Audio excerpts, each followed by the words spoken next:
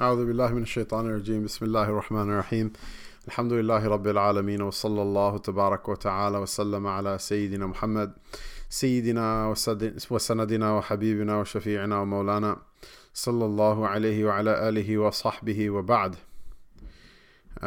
Alhamdulillah, mashallah, Allah Ta'ala has brought us to this Mubarak first night of the last 10 days of Ramadan. Allahumma innaka afuun tuhibbul afwa fa'fu anna. Oh Allah, you're the one who loves, the one who forgives completely. You are the one who forgives completely and loves the one who forgives completely and loves for us to forgive completely. So forgive us completely. Ameen. To whoever listens and whoever inshallah propagates a good word. We continue with Maulana Sayyid Abul Hasan Ali al-Nadwi's Saviors of the Islamic Spirit from his chapter with regards to Imam Ghazali, his life and his work and his fikr, his thought. And tonight we come to his critique of the self, of the nafs. Maulana begins, he says, the most effective part of the Ihya is where Ghazali expounds on the significance of purifying one's own soul and reforming the morals for achieving blessedness. His exposition covers the fleeting nature of the terrestrial world, eternity of the world to come, significance of the faith and righteous action, cleansing of the spirit, and eradication of the vices of the heart, which he deems to be the inner basis of all grossness in human conduct. The graphic description of the vices and virtues by Ghazali and his exhortation for adoption of the course leading to salvation bear the mark of an eloquent speaker, a prudent mentor, and a philosopher with an incisiveness of intellect and a penetrating insight into the inner recesses of the human soul, mind, and spirit. He is fully aware of the different types of human weakness and delineates each of these, sets forth their causes and traces their origin, and thereafter proceeds to suggest measures for subjugation of the earthly appetites and impulses out of which these vices are born. The treatment of the ethical issues by Ghazali does not produce a mere religious discourse. His essays are inspiring, employing a rich and expressive language which has since cast its spell over hundreds of thousands of people, if not millions, by the way, reform their lives. The fourth section of the book deals explicitly with the critique of the self and a method of self-examination. He tells us how one should make an assessment of one's own vices and inclinations toward it, and prepare oneself for the life to come. Under the caption of self-criticism, Ghazali writes, and he quotes a lengthy excerpt. O self, is it the right course that when a Jew tells you that a certain thing is injurious for your health, you avoid it and prefer to curb your desire, but you completely disregard the commands of the divine revelation and the directives of the Prophets ﷺ, whose truthfulness is established by the miracles? It is not surprising that you attach more weight to the opinion of a Jew or of any non-Muslim, although he is liable to form an erroneous opinion. He might be right, he might be wrong on account of his limited knowledge or wisdom. You throw away your garment without the slightest hesitation, even if a child informs you that a scorpion has gotten into your clothes. Is it that the tidings of the prophets, scholars, and awliya, the saints and the mentors about the life to come, the hell in its blazing fire, its torments, its bitter thorn, its scorpions and reptiles do not deserve even as much credence as the information given by a child? Or is it that the reptiles of the hellfire shall cause you less pain than the sting of an earthly scorpion, which gives you trouble for a day or even a shorter period? This is certainly not the way dictated by prudence. If the beasts were to know of your foolishness, they would laugh at you. O nafs, you know what is to happen after death, and hast also a faith in the life to come, but you still do not want to act rightly, and desire to ignore the hereafter. Death is marking time to come upon you, and impound your soul without any warning. Even if 100 years were given, one shall never reach the destination if one discontinues the journey to bask in the sunshine. And what do you think of a man who goes abroad for acquiring knowledge but continues to postpone his studies in the hope that he will learn everything within the last few months of returning home? you would undoubtedly laugh at this man, since he hopes to acquire all knowledge and wisdom in such a short time, as also you would laugh upon a man who cherishes the desire to be appointed as a faqih without studying fiqh. A person who cherishes the desire to be appointed as a jurist without studying the law. If you had presumed that the endeavors made during the old age are more fruitful, then how do you think that this is not the last day of your life? He says, if you had presumed that the endeavors made during old age are more fruitful, then how is it that you're even able to think that today is not the last day of your life? Why do you not then even address yourself to the task just now? Has God told you that He would allow you some more time to make preparations for your salvation? If not, then what is it that is preventing you from making haste and prompting you to postpone your decision indefinitely? There is no other reason save that you are finding it difficult to subjugate your impulses and earthly desires, for that would involve effort on your part. Do you then wait for that day when it would be made easier for you to conquer your desires? Verily, such a day will never come, since God had not created it at all. That's like hard news. He says, verily, are you then going to wait for such a day when it would be made easier for every man to conquer his desires? Verily, such a day shall never come, since God had not created it at all. The paradise, being surrounded by things unpleasant and unwelcome, shall never be agreeable to the indolent self, which always wants to postpone the day's work to the next day. And by the way, the paradise being surrounded by things unpleasant, this is a reference to a sahih hadith of the Prophet ﷺ. حجبت الجنة بالمكاره وحجبت النار بالشهوات وحجبت الجنة بالمكاره, that the hellfire is surrounded, and the hijab of the hellfire, the guise and the clothing of the hellfire is everything that a person desires, and the clothing and the garb of the paradise, the surrounding things of the paradise, are everything that the nafs dislikes: hard work, waking up early in the morning, giving up the things that you want, etc. Do you know how many tomorrows have been turned into yesterdays? Would it not be even harder to accomplish tomorrow that which cannot be done today? Take the instance of the passion for sexual intercourse. If it is not curbed today, it cannot be rooted out tomorrow, or else it is like a tree which a man wants to uproot, but being unsuccessful in his attempts, postpones the task for the future.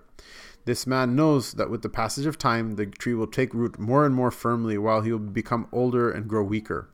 Obviously, this man will not be able to accomplish in his old age that which he was unable to do in the prime of his youth. To put a bridle on the passions is really as difficult and troublesome as to train a wolf. A wolf is a wild animal, so it's untrainable, or very difficult to train at any rate. O Nafs, you appear not to know that these facts of common experience are true, but claim to be wise and prudent. Verily, there appears to be none more foolish than you. Your passions might plead, do not allow you to be steadfast in virtue, while the troubles and afflictions make you abandon the path of patience. If this is correct, why do you not seek the pleasure that is everlasting, pure and sublime, and which can be had in the celestial abode of bliss alone? If you are a slave of your desires and mad after pleasure, it is even more desirable for you to curb your fleeting predilections. For sometimes one morsel taken by a man prevents him from taking his food for days altogether. Suppose a patient has been directed by his physician not to take cold water for 3 days, so that he might recover from his illness. Now tell me, what does your intellect dictate? Should this man abstain from cold drink for 3 days and regain his health, or should he disregard the result and satisfy his craving for cold water? Do you not know that the pitifully short duration of life vouchsafed to you in this transient world is relatively even more short-lived when compared to the eternal life of the hereafter than the 3 days of the patient as compared to the rest of his life? Meaning what? Your patience of 3 days when compared to the rest of your life is actually longer. It's actually harder than the patience of your lifetime, your limited lifetime in this world, when compared to the eternity of the hereafter. Which is a very astute observation. I find that you are unable to restrain yourself for 2 reasons. The first is a sort of concealed infidelity, a concealed kufr, while the other is nothing but stupidity.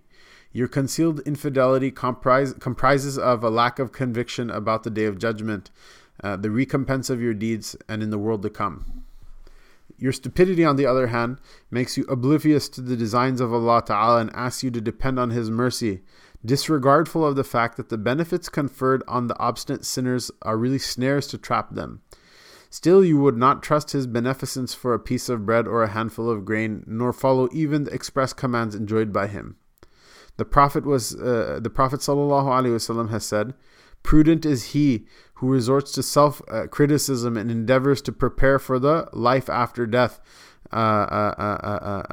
while the stupid one is the one who allows his self to take the ways of the flesh and still remain hopeful for the divine favor." This is a very well-known hadith. Al-Qayyisu man dana nafsahu wa amila lima ba'd al-maut, kama qala alayhi salatu wasalam. The prudent is he who resorts to self-criticism and endeavors to prepare for the life after death, while stupid is he who allows his self to take after the ways of flesh, yet still remains hopeful for the divine favor.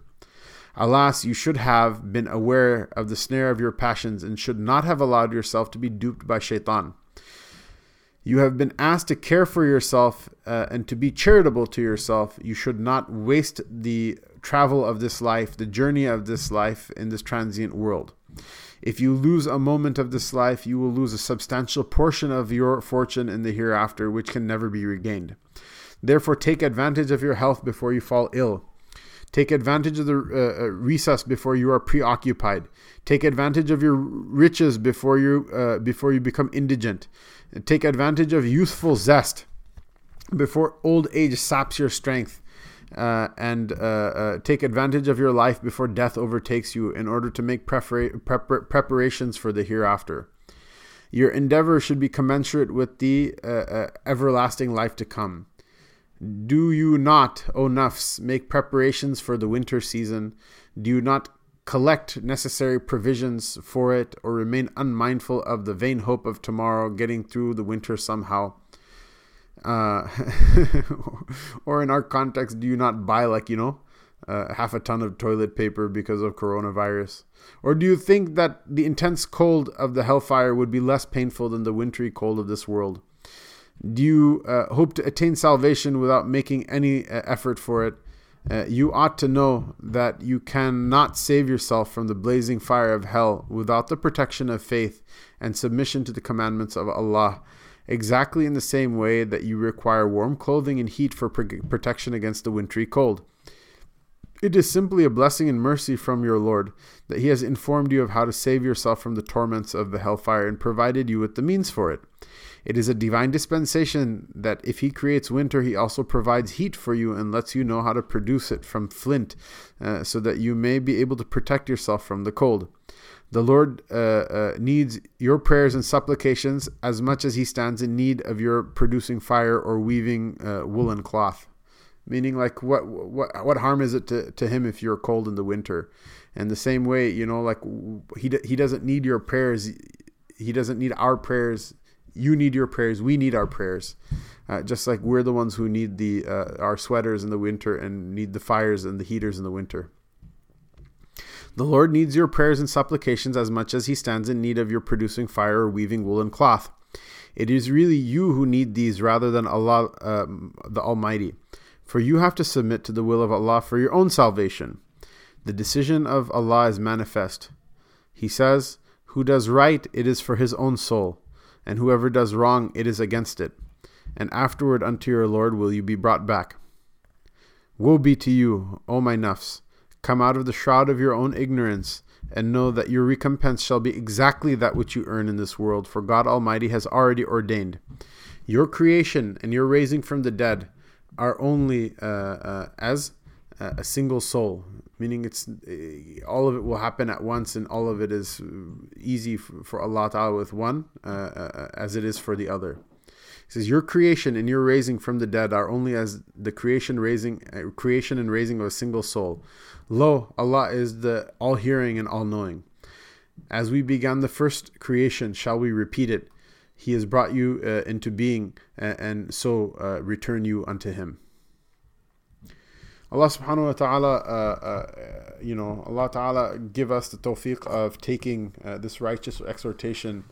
This is like some heavy words from Ghazali, and oftentimes, I think there's no need to pile on too much, especially given how heavy and intense that was.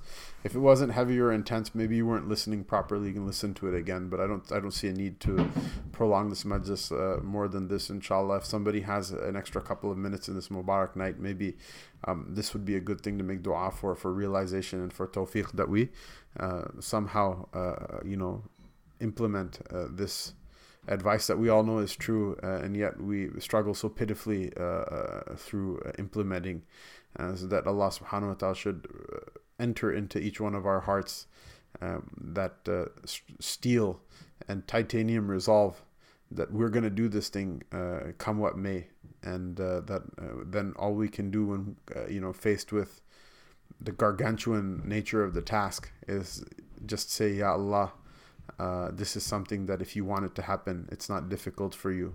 So we depend on Him in order to vouchsafe it for us. Allah subhanahu wa ta'ala help us against our own base desires, and help us against our own nufus, and give us that we should obey His commands and make preparation for the journey in front of us before our time runs out. And may He forgive us for our shortcomings in even trying to travel that path, much less our shortcomings in traveling the path. Allah subhanahu wa ta'ala give us so much tawfiq. Wa sallallahu ta'ala ala rasulihi sayyidina Muhammad wa ala alihi wa sahbihi ajma'in. Wassalamu alaikum wa rahmatullahi wa barakatuh.